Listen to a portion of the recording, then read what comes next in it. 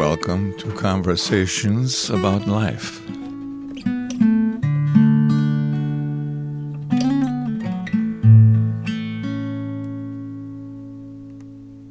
Well, thanks, Amanda, for being a guest on my podcast. And thanks for your patience with me, too, as I had to run back home and get the recorder. Of course. Thank you for having me. You're welcome. So you've been on the podcast before, and at that time we had a particular topic in mind, racism, and now we don't have a particular topic in mind, so I thought we would just kind of catch up and just see what's been on your mind lately. And as far as catching up and so forth, do you just want to kind of briefly introduce yourself and say who you are? Sure. I'm Amanda. I grew up in church, and I've participated in a handful of different churches in my life. I grew up in a Baptist church, but I've been involved in more non-denominational churches in my adult life.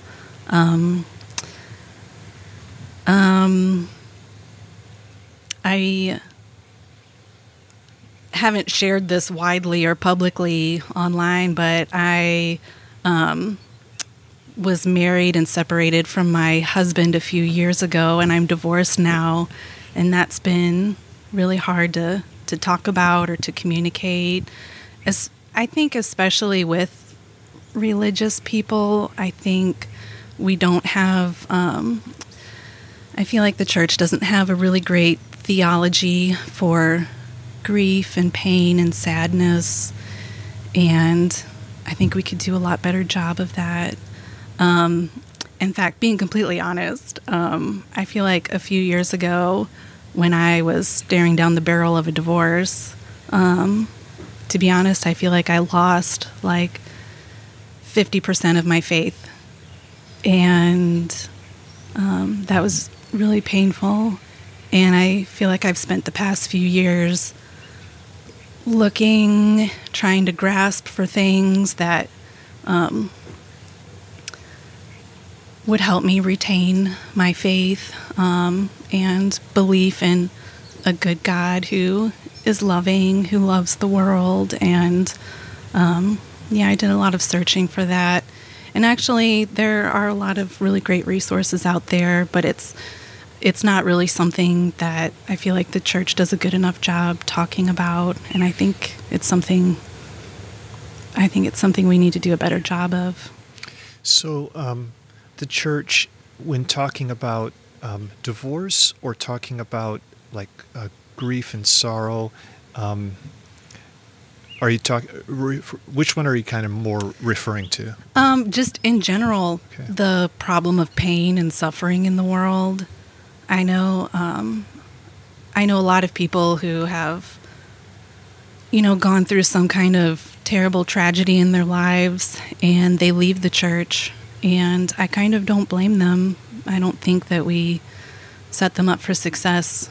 I don't think grief and suffering is something that we talk about enough. Yeah. So some kinds of suffering is like real visible, and the church, you see the church really surround people, like a cancer diagnosis or something like that. But then other kinds of suffering is kind of more invisible, and it's probably really common life is hard, and I just imagine, people are going through their own thing, and it's invisible so much of the time, so that they don't have people surrounding them with encouragement and prayer and stuff like that. So I don't know, what. So in your particular situation, or when it comes to, divorce and things like that, what is the church's attitude about it, and what do you see as a problem with it, or just what are your thoughts about it? I don't even really know what to ask concerning. That's okay. Well, I would say just taking a larger view. I remember, I can keenly remember being younger, maybe in my teens, and looking around at, many wonderful adults around me who volunteered in church. I had so many different Sunday school teachers and volunteers at church, and I could tell, the people who seem to have the most wisdom in life, the older people who seem to have the most wisdom, are the people who've gone through some kind of deep tragedy or suffering and have come out on the other end, not bitter and resentful and angry at the world or angry at God, but have, accepted their own sadness and grief and almost become even more compassionate and more loving and caring of other people and their sadness. And I absolutely remember thinking at one time in my life, I hope someday I reach that level of wisdom in the future, but I don't want to go through the grief and the tragedy in order to get there. And I wouldn't say that I'm there at this point in my life, but I feel like I've had my own brush with grief over the past several years. And, I don't want to shake my fist at the sky. In fact, oftentimes I think God is shaking his fist at us. Like, some things that have been helpful to me or healing to me are a lot of stories in the Bible that I wish we could highlight more in church. Like, the story of when Lazarus dies and Mary is his sister. And, Mary says to Jesus, if you had been here, this wouldn't have happened. And I absolutely felt like Mary for years. Like, God, where the heck were you? Why weren't you here? Why didn't you fix this? Why didn't you provide the right medication? Why didn't you provide the right psychiatrist? Why didn't you change my husband's heart? Why didn't you fix this marriage? If you would have answered just one of my prayers, just one, God, where were you? Why didn't you do that? And I absolutely felt like that for a long time. And then I heard in a sermon once, how does Jesus respond to Mary? He weeps with her. And it's the shortest verse in the whole Bible, as if the author, paused and wanted to make this very clear. Jesus wept. And there's a whole lot more that we could say about the problem of pain and suffering in the world and where it comes from and, how we should view it and deal with it. But probably the simplest answer that God gives us is that Jesus weeps. And I think that gives us a window into the heart of God and how he looks at our pain and our suffering.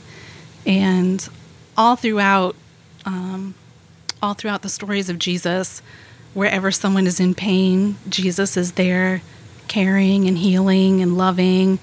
And also, not just healing people, but in a way attacking sin and evil and sadness, as if there's this underlying evil outside of us, that animates evil. And so Jesus is healing and Jesus is attacking the sadness.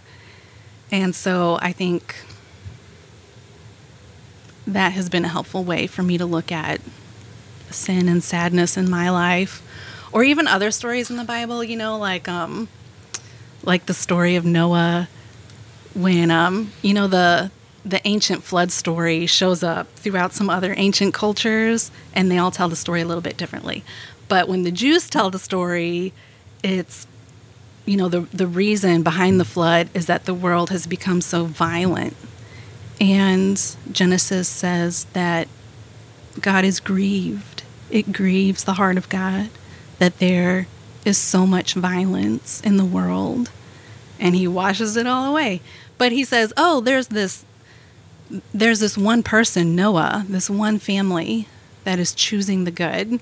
Like, okay, humans, you are free agents. You are free agents to make your own choices in life. You can choose the good or you can choose the bad. You have the knowledge of good and evil. Everyone is choosing the bad. Everyone is choosing violence right now. Oh, but there's this one family. Maybe I can work with them. Maybe I can work with them to create good in the world again. Let's wash away all of this evil and sadness and let's start over with this one family.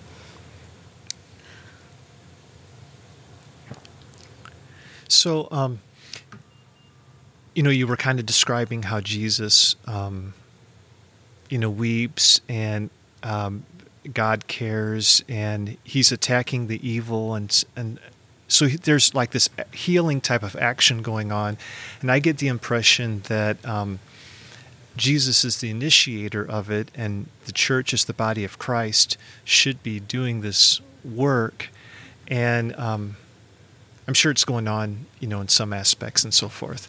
But I wonder how, we can be more active and involved in healing and being there, weeping with people, and doing this same work that Jesus was doing, that he's doing, the Holy Spirit's doing through us. You have any thoughts about that? Yeah, I think the church doesn't do that enough, because I feel like in our modern Western American church culture, I think we don't have a good enough theology for it. And I feel like, this will sound weird, but I'll say it out loud anyway. I feel like we're not Jewish enough. I feel like we don't embrace the sadness of the Jewish story and Jewish scripture enough. Like, I feel like we don't have enough sadness in our lives to fully comprehend the heart of God and the story, the Judeo-Christian narrative of the Bible.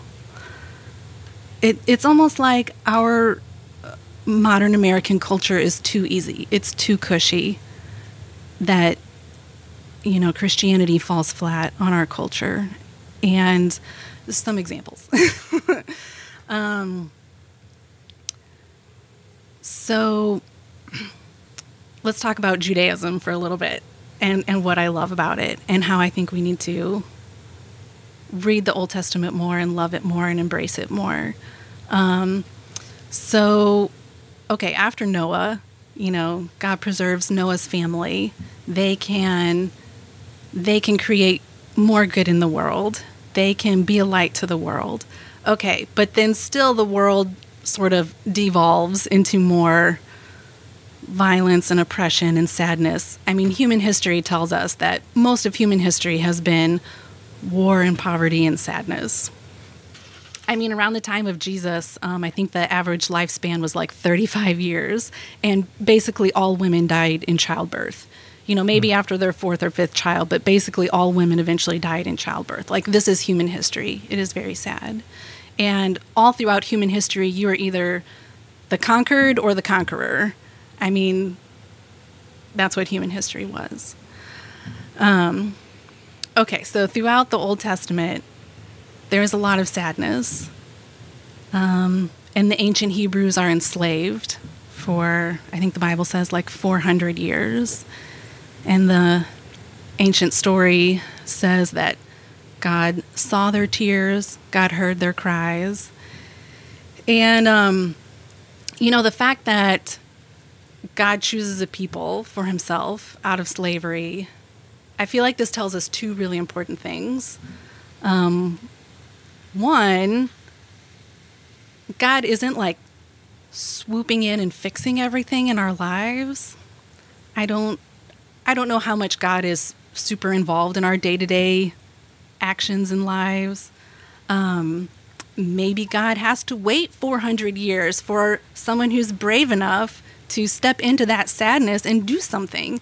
maybe God has to wait for the right human actor who can stand up to Pharaoh, who can even do it.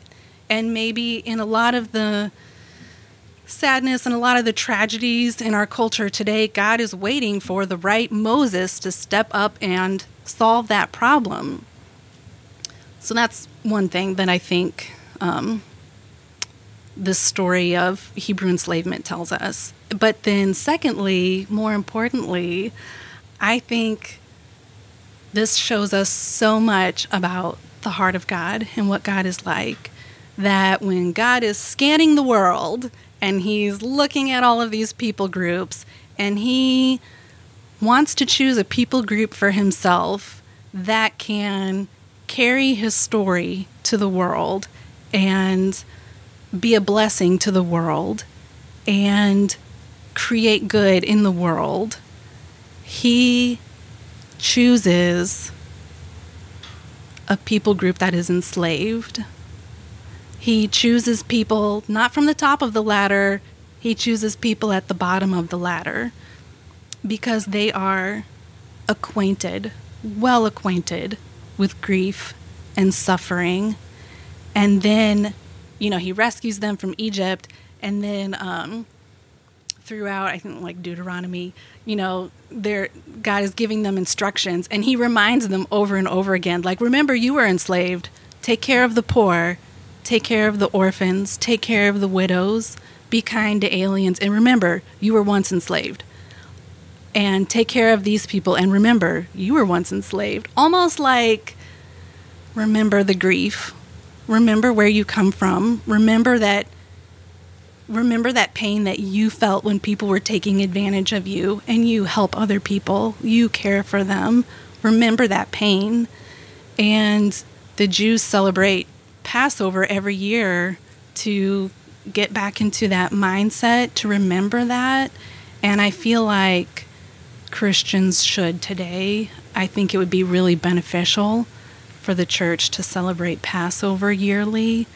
And not in like a Christian sort of way, like, oh, the hard-boiled egg, it means, it comes out of the ashes and it's cooked and it's new life and it's Jesus.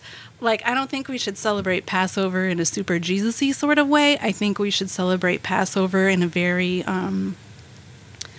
Jewish sort of way, where we recall, okay, you're eating these chopped up apples and nuts, and they remind you of bricks and slaves building Egypt with bricks. And then they eat these bitter herbs, and it's bitter, and you remember the bitterness of the pain and the sadness of slavery. And then you eat this really strong, the most strong horseradish that you can conceive of, and it literally makes you cry, and you feel that pain. And then, of course, they're drinking like 4 glasses of wine because they're celebrating. God heard our cries and saw our pain and, let us out of slavery and made us his people. But then they also take 10 drops from their glass of wine, and they take out 10 drops of wine as a way to remember the 10 plagues in Egypt, and how even though we are thankful, we are celebrating, but we can still have some grace and some sadness for all the Egyptians who had to die in order for us to even get here. And then they take this bread and they break it in half and they hide half of it as a way to show, even though we are grateful, we remember our sadness, we are grateful, but there's still an incompleteness, that there is still a longing for more. There is still a longing for a future hope, a better life for our world, for our culture. And I think it'd be amazing if Christians celebrated that and remembered grief. And then the Jews say, and we remember slavery wherever it exists today in the world, in whatever form we feel its pain. And slavery can take many different forms, in addictions and such. And so And then, like, the whole Old Testament, like, all of Jewish scripture is sad. It's all really sad. I mean, and then later they're carried off by the Assyrians, and they're carried off by the Babylonians, and then they're longing for a future hope. They're longing. They have so much grief and so much pain. And when, oh Lord, are you going to protect us? And when are you going to enact justice? And finally, they make it back to Israel. But now they're occupied by the Romans. And there's so much longing. And so when Jesus steps on the scene and says, the kingdom of God is here, it's in the midst of you, it really means something to them in a really amazing way that I think we don't get today because we don't have enough grief, enough longing for a better world. And, Christianity is dying out in the West, but it's growing and spreading in the Southern Hemisphere because the hope that Christianity offers, the idea of the kingdom of God, it means something to a poor village in Africa. Yes, God, please, let your will be done. Let your kingdom come. Please, please. We are suffering. We want a more just and beautiful world where this sadness is no more, where one day in the future heaven comes to earth and heaven marries earth and brings shalom. And I don't think we long for that enough. And so I think it's a little hard for us I think it's hard for our culture to understand the whole Judeo-Christian narrative because we don't have enough sadness in our lives. So I don't know. I think we need to get in touch with this more. And I think, to use a bad stereotype, there's a stereotype of affluent suburban churches aren't very compassionate or aren't maybe as compassionate as other Christians in churches, probably because they don't feel enough sadness. They don't have enough grief in their lives. And it's not wrong or evil to have money and to lead a good life. But I think if that's your situation in life, you need to find where the grief is and enter into it and be a part of it. I don't think the Judeo-Christian narrative will sink down deep into your heart enough until you are with grief. And there are plenty of ways that you can find grief. I mean, everyone has it, and some people more than others. There are parts of St. Louis that look like a third world country. There's plenty of grief there, and we can spend time there. So, there might be grief behind the doors of our middle-class neighborhoods too that we just don't see. Yeah, absolutely. I feel like you have no idea what's going on in people's homes behind closed doors. You just have no idea. There could be all kinds of grief there. But I feel like we don't have good ways to we need to create a safe space in church so that people can talk about it without fear of judgment. It's been really hard for me. It was hard for me to share with people what was going on in my home and that I was going through a divorce. In many ways, it was easier to talk to my non-religious friends who were like, oh my gosh, I'm so glad you're in a safe space now. But I had a whole lot of fear that religious people would say, well, were you praying hard enough? Were you trying hard enough? What do you consider abuse? Like bruises? How many bruises? Like asking too many questions rather than just being compassionate. And I think that's where a lot of people leave church because they don't feel safe. And I can understand that, as Christians, we want the best for someone. We have this picture of the ideal.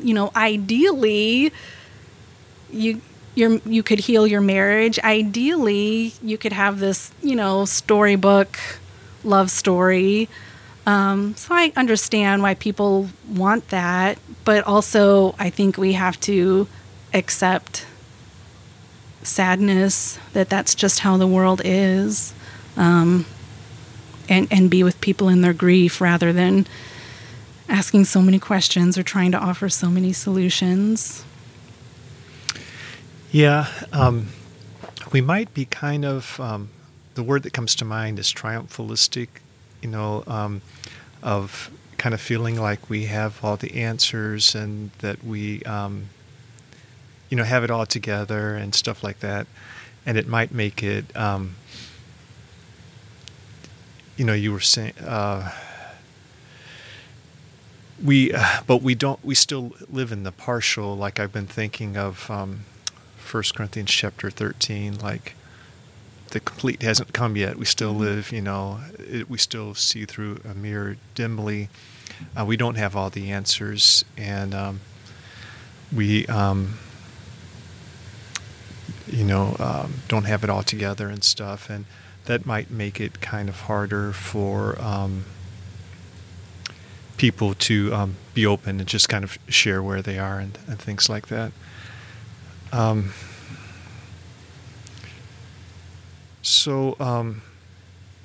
But the way you were describing the Jewish Passover and stuff like that, like all that help, the horseradish and everything, I can really see how that would really be like this experience, and something helpful.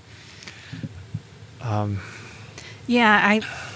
think we should start practicing Passover, and I even wonder if Christians had been celebrating Passover for the past 2,000 years, maybe slavery would have never come to America. Maybe there would have been enough Christians remembering the pain of slavery that it wouldn't have become a thing. That's just a hypothesis, but I think it's something that we should practice. We should remember, and also just the very idea that God chooses a people out of slavery because they are the people. They are maybe the only people who can convey the heart of God to the rest of the world and be a blessing to the world. And I think we need to pick that up. It needs to live in the back of our minds, that this is how we communicate the heart of God, that He loves and that He cares, and that He's not creating sadness. He's not creating evil in the world. God creates the world good. God creates the world for good. God creates people good. And then He tells Adam and Eve, they have dominion over the world. Like, you are responsible. You be responsible for what happens here. And I think C.S. Lewis writes this picture into the Chronicles of Narnia where the children, he calls the sons of Adam and the daughters of Eve, and they are kings and queens. They are kings and queens of Narnia. They are responsible. And so I think in many ways, understandably, a lot of people, when they go through tragedy, they end up losing their faith. And they're angry at God and shake their fist at God, like, how can you let this happen? But I think really God is looking down at us, and the church specifically, but all of humans, saying, how can you let this happen? Like, you are free agents and you are responsible for what happens here. I think God would say, it's 2023. Why is there still racism in America? Get it together, people. Or why does it cost $50,000 to adopt a baby from China?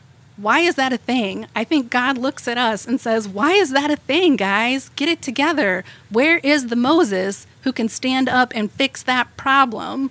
Where is the Moses who can resolve this grief? Somebody please go into...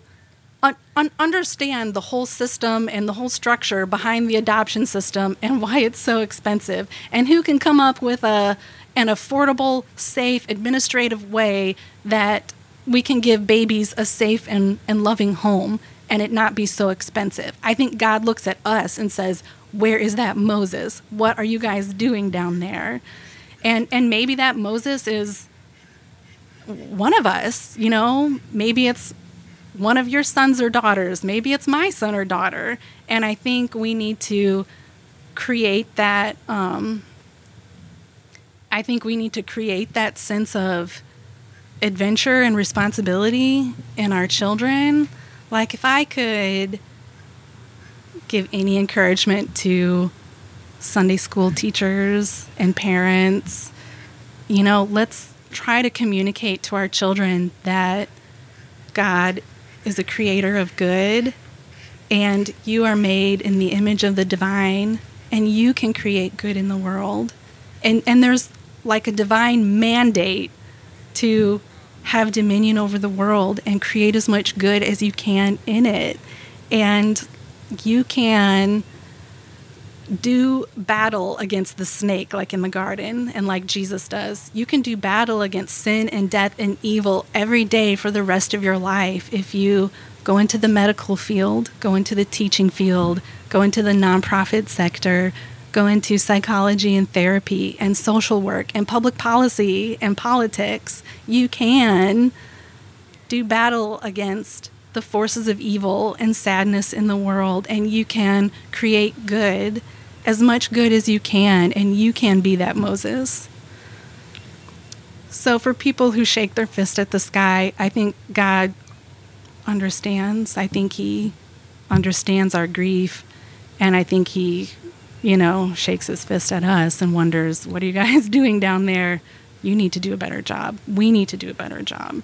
And I don't think we feel that enough as the church. I don't think we pick up that responsibility enough. I think there are too many Christian songs about, well, we're going to heaven when we die. And I think too many people feel like, they're just not thinking so much about what happens in this world, what happens in this life. They're just waiting to go to heaven when they die. But, I think the ultimate Christian hope for the future is that heaven comes to earth. And I think the whole idea of that, my home is in heaven. I think when Paul says this to, I don't know, is it the Philippians, when he talks about, your citizenship is in heaven? N.T. Wright is a Bible scholar who points out that that doesn't mean that, your citizenship is in heaven, that's where you're going to go someday. That what Paul means by that is that your citizenship, your culture is heavenly, and you're here, and you're supposed to bring the culture of heaven to earth. It's your responsibility to bring a heavenly culture here. And I don't think we take this seriously enough. Yeah. I guess the church has kind of separated and became a subculture rather than being connected with the world as doctors and professionals and people, and it's really encouraging, just the mandate, where I can see how it could stir somebody up, and it is stirring the mandate to make the world better, to have dominion, and so forth.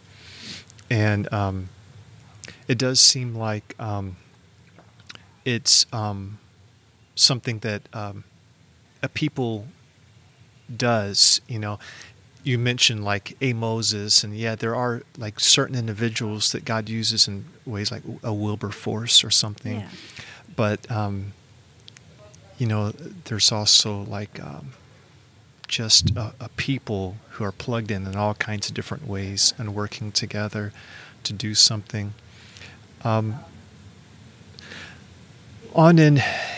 far as like your interaction with people, like, has anything changed since, you've kind of gone through this experience yourself, as far as just the way you interact with people? And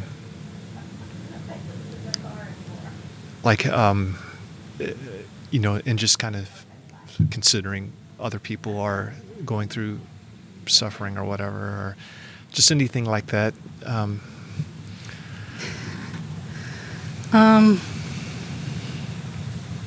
I don't know. I feel like I'm not. I feel like I'm not naturally a very compassionate person. I don't feel like this is naturally my disposition. I'm very book smart, not people smart. I lead with the head over the heart. I'm very task oriented and not people oriented. But I feel like going through my own grief makes me feel more compassionate. Seeing people go through their own life experiences, I feel it deeply, more so than maybe I would have in the past. And so in a weird way, I'm grateful for that. In fact, funny story, years ago, I was in a Bible study group, and I remember telling my Bible study leader, I'm not really good at things like compassion and mercy ministries. I don't think that's my gifting. Do you think I can leave that to other Christians who are better at that? And my Bible study leader wisely said, no, that's not okay. To be a follower of Jesus is to be a person of compassion. And wherever there is pain in the stories of Jesus, Jesus is there healing and helping, and he has compassion on the crowds. And I took this criticism very seriously and thought, well, dang, I'm losing at this Christian thing. And so I've been thinking about that for many years, and now I feel it more deeply now than I did years ago. And there's an older woman in the church that I go to currently who, I started sharing my story with a few safe people, and they said, oh, you need to talk to this woman in our church. And I took her out to lunch, and she was telling me about her grief in her life and how she went through 2 abusive marriages and 2 divorces, and then one of her ex-husbands later came back to her house and shot himself in her house with her there. And she had to communicate this to her children. And I'm so amazed by this woman, and she gives me so much hope and strength and courage for the rest of my life, that if you can go through like the most terrible things and come out on the other end with more compassion or more strength, that's the kind of person that I want to be, And I think this is also an advantage that the Judeo-Christian story has perhaps over other religions or other worldviews, because how there's a lot of similarities between Buddhism and Christianity, but where a Buddhist may say, well, in order to get rid of sadness and grief, we need to get rid of desire. If you don't desire anything, then you're not sad when you lose it. That's sort of the Buddhist way of looking at it. I hope I'm characterizing that correctly, but someone can correct me if I'm wrong. But in the Judeo-Christian narrative, your grief matters.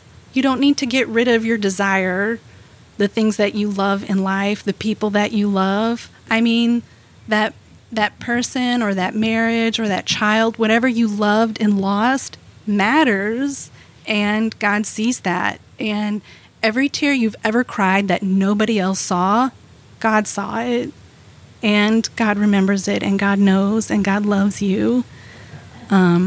And I think there's a whole lot of explanatory power. There's a whole lot of psychological power there in the Judeo-Christian story that you don't get in other worldviews.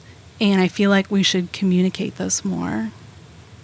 I think our culture really needs it. Yeah. But maybe, You have to experience it and feel it in order to communicate it, in order to love the world and heal the sadness.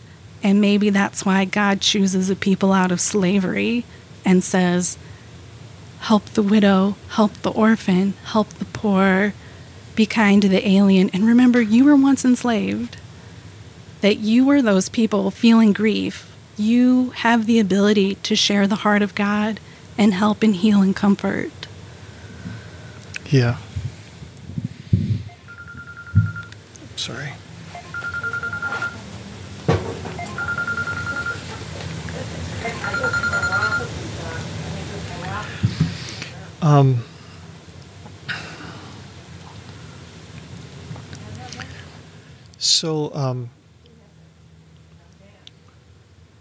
So you were talking about retaining your faith, working at that, and I guess one question is, and you've talked about this some already, but like, well, why retain your faith? What is it about the Christian faith? So, just in talking with you, the beauty of the Christian faith just comes through, the way you're describing it. So it seems like there's that aspect. And then for me, sometimes, like that's a real strong aspect for me, just the beauty of the Christian faith. But sometimes I wonder, does there need to be more? And there is more, but I'm always kind of wrestling with, what is right to believe, and is there just something about the Christian faith that just makes it morally right to believe it, as in, like, well, it's just morally right to choose the thing that has the most hope in it, or something along those lines, and whether it's true or it's not true, there's an obligation just to go with the best, But what are your thoughts about that? Like, why Christianity for you? So you have any thoughts? Well, I think we live in a moral world. We have the knowledge of good and evil. I think we are all moral creatures. And, if we take a very materialistic atheist view, I think it's hard to see the world as... It's hard to see the world in terms of right and wrong or good and evil if we're all just, as Richard Dawkins would say, we're stardust. We're just organic matter made from stars. There's a famous quote from Richard Dawkins that I won't be able to quote off the top of my head, but that there is no good or evil in the universe. There is just blind, pitiless indifference, which I think is terribly bleak and depressing, and I don't know why you would want to have that depressing worldview, whereas the Judeo-Christian narrative says, the world wasn't meant to be like this, and deep down in our heart of hearts, we feel deeply that the world was not meant to be this way. There's a longing for something better. And so I think there's a lot of explanatory power in the ancient Genesis stories of how God created the world for good and people for good, but also with the knowledge of good and evil. And so we have a great capacity for both. And throughout human history, people choose the bad a lot. And I try to explain this in very small childlike terms to my small children, and I use the phrases the good and the bad. You can choose the good. You can choose the bad. You make 1,000 choices on a daily basis. What are you going to choose? You can be like Adam and Eve. You can listen to the voice of God and choose the good, or you can listen to that snake in the garden and choose the bad. And what are you going to do? So I think there's a lot of explanatory power in this story, even if you don't take it literally. I mean, some people take the story very literally and some people take it metaphorically. It really doesn't matter to me. Either way, there is a whole lot of explanatory power in this story. And it shows that God is not the creator of sadness and evil in the world. I know a lot of people, maybe not a lot of people, there are some Christian songs and things that we say that kind of make it sound like this is God's purpose for you. And I don't think that that's helpful. I don't think that's a helpful way to look at sadness. Like, there's a particular song on Christian radio that says something like, God is writing your story. And that was so hurtful to me over the past few years. Offensive even, that if God is writing my story, I wish he would stop. If that's how it is, I could think of 1,000 better stories to be writing right now. Why would God write this story? And I don't think it's good to say, I don't think it's accurate to say that God is the creator or the initiator of sadness or evil. God is the creator of good. And we do a lot of evil to each other, humans do. And also, you know, the Bible gives this picture of a spiritual realm. And, you know, I'll be honest. Some days I think the idea of angels and demons is like really spooky and mythological, and I don't believe in angels and demons. But on other days, I love the idea of angels and demons, and I'll tell you why. So, again, in the ancient Jewish scripture, it's the idea of angels and demons conveys that not only are we humans free agents that can make choices, and we often choose the bad, but also there are other agents in the spiritual realm who can also choose the good or the bad. And, you know, I forget how the story goes. Like 1/3 of the angels choose the bad and they fall away. And now there's this spiritual evil in the world that somehow animates evil. And I know some people will think this sounds really weird and spooky. Like, this does not fall on our modern ears very well, understandably. But I love the idea that there is spiritual evil, because I think it gives us an opportunity to feel some compassion for people, even when they are choosing the evil thing. Like when Nazism moves throughout Germany,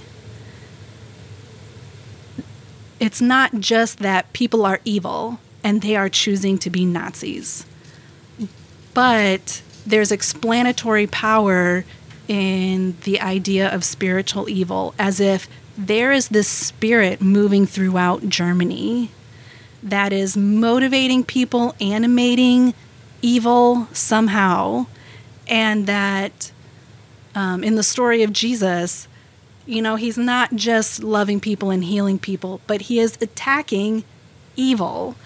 And, you know, I think some other Christian denominations do a better job of explaining this.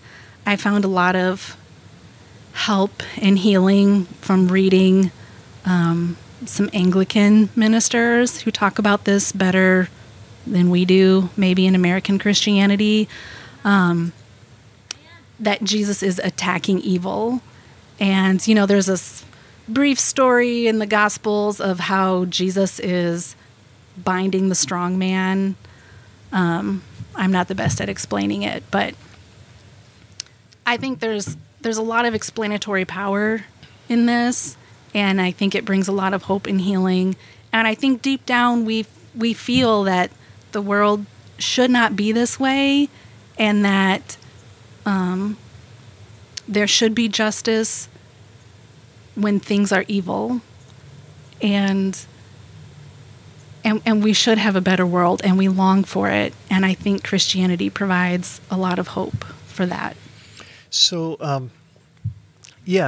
so I can follow along that way of thinking, and agree with you, but I also kind of just think of like some of the things I've gone through, and the way I think of it in my mind is like, well, God was really dragging me through hell and back, you know. And I kind of am not necessarily saying that in a negative way. I'm kind of see how like that's just how hard-headed I am, that to change me and to make me grow, make me see, that, it just takes some extreme measures. And in the first few chapters of Genesis, after the fall, there is, the pronouncement to the woman, you're going to have like this anguish in raising up children, and to the man, the ground's going to be cursed and you're going to live in toil. And I've kind of thought of that as not so much as punishment, but rather like you need suffering now because, it's for you, and it takes this type of thing just to get you to look to me, perhaps. And so in that sense, it's not, I don't know if that's saying that, God is creating evil, but it's almost like because of where we fall into, it may not be the best thing for us just for everything to go smoothly, I don't know. Do you have any thoughts about that?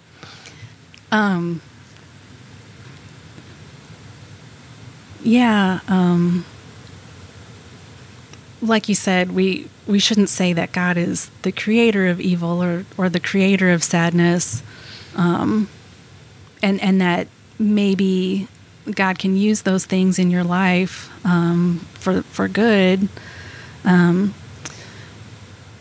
But also, I think it can be, I don't know, I think we have to be careful about how we characterize that to someone who's going through grief. I don't think it's helpful to say, like, well, God created this hard thing in your life to teach you something. I don't know, and maybe that's true, or maybe if that, if that's meaningful to you, then that's good. But I think we have to be careful about how we, say that to other people. And Sure, even I think the Apostle Paul says that even nature is enslaved to death and decay, and it's it's not just us that feels sadness and death and decay, but even nature feels it, which I think explains part of the problem of pain. Part of the problem of suffering is, humans create a lot of evil and sadness in the world, but then there's also natural disasters, and how do you explain that? How do you explain that sadness? But, Paul says that even nature is somehow fallen, that even nature is somehow enslaved to death and decay and plate tectonics and volcanoes and people die from those things, and it's sad. So it's just another way that people kind of point their finger at God, like, well, did you have to create that volcano? And I don't know. We're all fallen, even nature somehow. Do you have any thoughts about communicating Christianity to others? Like, it seems like people, because I guess of our national background, people tend to identify, especially in the Midwest, I guess, a lot of people identify with Christianity somewhat, like believing in God, perhaps, or kind of like being okay with Christianity somewhat, maybe not being a churchgoer, but just so like not, like it doesn't make any difference though, and I just kind of wonder about how to just show the beauty of it and so forth. And there's I forgot his name, but listened to him on podcasts and stuff before, and he used to be evangelical, but now he's Eastern Orthodox, and he's an icon carver. I think I know who you're talking about. Okay, yeah, a French guy? Jonathan Pajot. Yeah, that's it. Yeah. And he talks about how rather than trying to reason people into the faith, he tries to show them the beauty of it, and he's an artist, so I guess that helps for him.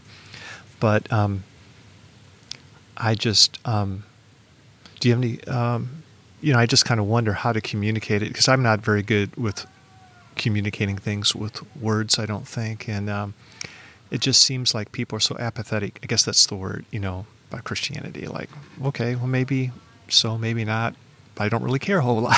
Yeah. I don't know.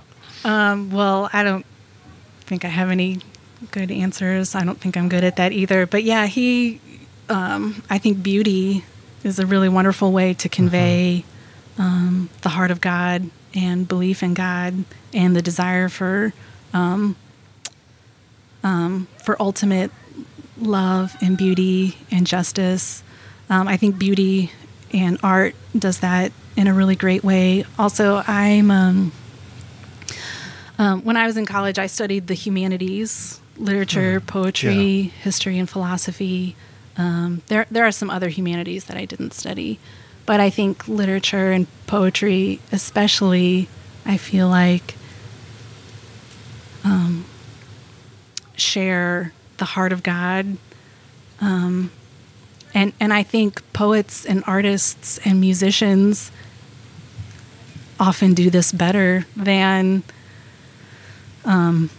reasoning people into belief in God. In fact, I think a lot of songs today, secular songs, like, back in the 80s when Tracy Chapman sang Fast Car, You Got a Fast Car, I got a ticket and want to get out of here, something like that. That is the saddest song ever written, and I feel like Jesus could have written that song. It's so sad, and I think Jesus loves Tracy Chapman.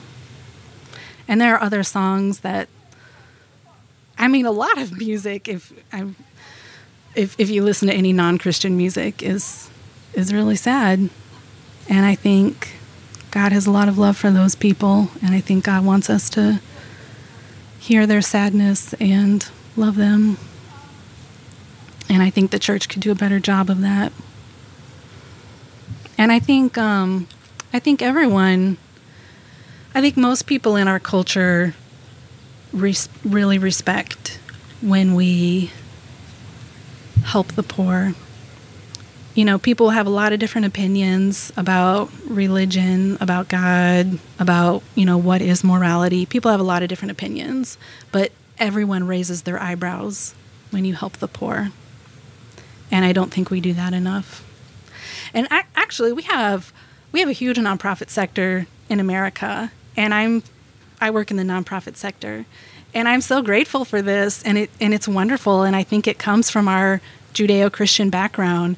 In fact, I once had this Saudi Arabian family over to my home for dinner, and I wanted to try to make them the most American dinner that I could think of. And I baked a turkey and made sweet potatoes. I don't know what is the most American dinner, but I cooked this for them, and they were so lovely. And I was asking them, is there anything about American culture that kind of surprised you that's really different from Saudi Arabia? And they said, you guys have a lot of charities and volunteerism in America. And they said, we do not have that in Saudi Arabia. And I thought, okay. Yeah. So we do. I think that's something that is really wonderful in our culture. And I think Christians should be more involved. And I think any church worth its salt should have a tangible presence in its community. Yeah. And I think we lose a lot of credibility in our American culture when we're not doing something tangible that really helps the community, the poor, people in need, we lose so much credibility. But really, I mean, if you read history, a lot of these things grow out of Judeo-Christian culture. If you read the historian Tom Holland, wrote the book Dominion, is maybe the best book I've ever read. It's like 600 pages of Christian history, and Tom Holland is a historian of antiquity, and he's not religious. He makes it very clear in his book, and he's been interviewed on lots of different podcasts. Lots of people have interviewed him. He makes very clear he's not religious. He has no dog in this fight. He's not just like trying to prop up Christianity or Judaism, but he spends 600 pages explaining why all of these things in our culture, like hospitals and orphanages and our nonprofit sector, grows out of a Judeo-Christian history, and very specifically the ancient Jewish idea that humans are created in the image of God, in the image of the divine, and that humans have inherent worth and dignity, and that this is the seedbed from whence all of our ideas about human rights come from. And Tom Holland will say the idea of human rights is a belief system. We don't want to admit that it's a belief system, but it's a belief system that throughout most of human history, humans did not believe in human rights. Throughout most of human history. But we've arrived at this in our culture because of this very ancient Jewish idea that humans are made in the image of the divine. I forget where we were going with that, but I think that's really important. Yeah. I was hearing someone else tell me about that, and I wanted to kind of look into it myself. So I didn't read Tom Holland, but I thought, well, who could I read that's kind of like pre-Christian and talks, about life and so forth? So I looked into like Hellenistic writing, and I read Cicero. I didn't complete it, but I just read some of it. It was his book called On Duties, like, what do you have responsibility to do? And I was really impressed. And I, since then, have realized that a lot of people in church history have, enjoyed Hellenistic writing and have been impressed with him too, because he's very into, a morally excellent life and everything. And I thought, this sounds so good, and it's pre-Christian. But the thing is, what I saw as a contrast was when he talked about the love that you are to give to other people, it was measured out depending on them. And if they're an excellent person, you give them a lot of love, but they're kind of like a lower person in society. They don't deserve that much love. They just deserve, an appropriate amount, a smaller amount. And that was contrasted with Christianity, with, you love the least of these and stuff. Yeah. When Jesus talks about the kingdom of God, it's almost like an upside down triangle where if you think you are great in the kingdom, you will be a servant. In fact, Jesus says, if you want to be a part of my kingdom, you will be a slave to all. And that's a Bible study that we never have. How are you being a slave to all this week? Are you doing that? Are you following Jesus in that way? We never talk about that. But that God loves the least of these, and that God chooses the slaves to be his people. Very, very different from ancient Greco-Roman culture. And then, concerning like meeting needs, we're in a pretty affluent society, and fortunately, like, not a lot of people are starving like in third world countries and so forth. But I just wonder, like, if we should be, when we think about needs, if, we should be expanding our thoughts about that. Can people have all the physical provision to live life and yet still be needy in loneliness or in this way or that way. I'm not sure, but I'm just kind of wondering. Sometimes when it comes, I know there are people struggling with material things, but I don't know. It seems like a lot of people are not. It seems like a lot of people just have, we just have so much stuff. Mm-hmm. I don't know, but yeah. I mean, the problem of poverty and what is our responsibility to the poor and poverty, and how much should we care? How much should we give? I don't know. That's a really, moral and philosophical question that I think we all have to ask ourselves. Mm-hmm. Yeah, I don't know.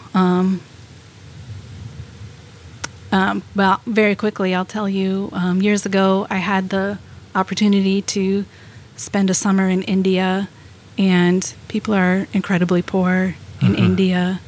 I remember there's a street in New Delhi where it seemed like 1,000 people are lined up, and people are missing arms and legs. People are missing eyeballs, and they just stand on the street every day, completely at the mercy of passersby to, drop a few pennies in front of them.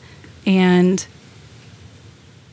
this was so incredibly sad. Like, where do you even begin? Like, how do you help people?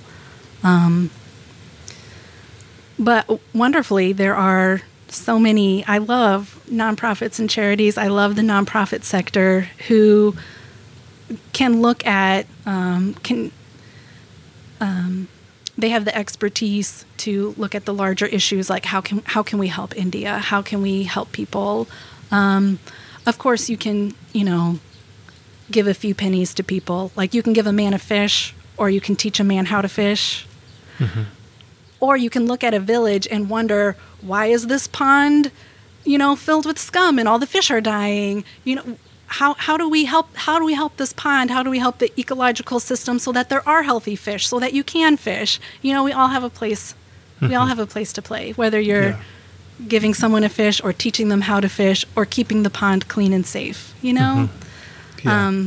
But how do each individual, each one of us, how do we know where we fit into that story and what our purpose is? I don't know. We spend the rest of our lives thinking about that and doing our best, I think. So there's one thing since you have a background in humanities, I'm not really well read in classic books, so before we go, I want to ask you just for any book suggestions, if you might have that. Next year, I want to start reading some classic things. But before that, is there just anything else that we should bring up to talk about? Just anything else that's been on your mind? You mentioned you've been journaling lately and so forth.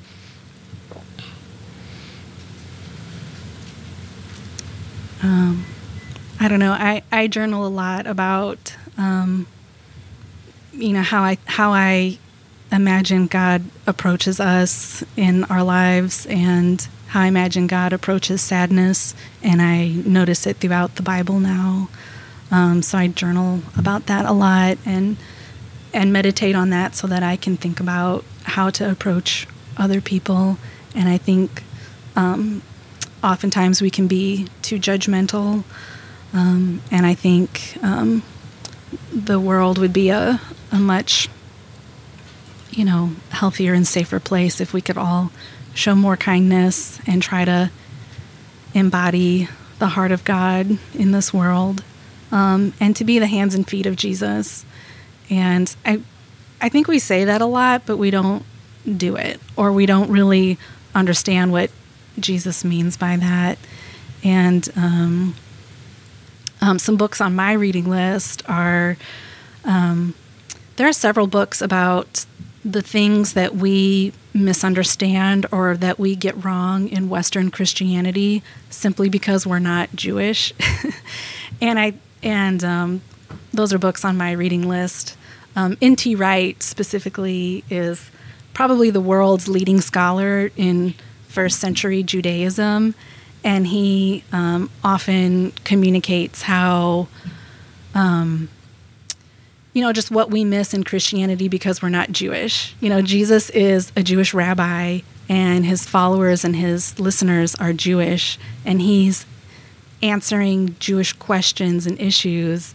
And because we don't, we're not first century Jews, and so many of the things that Jesus is trying to explain about the kingdom of God, about judgment, about the strong man, I think falls flat on our ears. And so that's on my reading list. If I could point out some classic literature, I love the story of Jane Eyre. If you've ever read that, it's really sad. And I love the story of Frankenstein. Okay. I remember I read Frankenstein out loud because it's just so poetic, and it's really sad because Dr. Frankenstein, creates a monster. He doesn't mean to create a monster. He's trying to create another human, but but he's a monster, and he just wants to be a human with other people. He wants friends, he wants community, but everyone is scared of him. And so he's like trying to find someone who will love him, and everyone's scared of him, and it's so sad. Yeah. So those are stories that I like. Yeah. Well, Amanda, it's been really good to talk with you.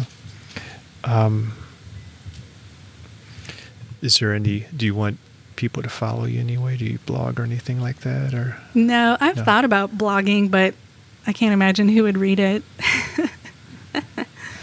Maybe I will someday. Yeah. Well, thanks. I appreciate the conversation. Thanks so much, Will.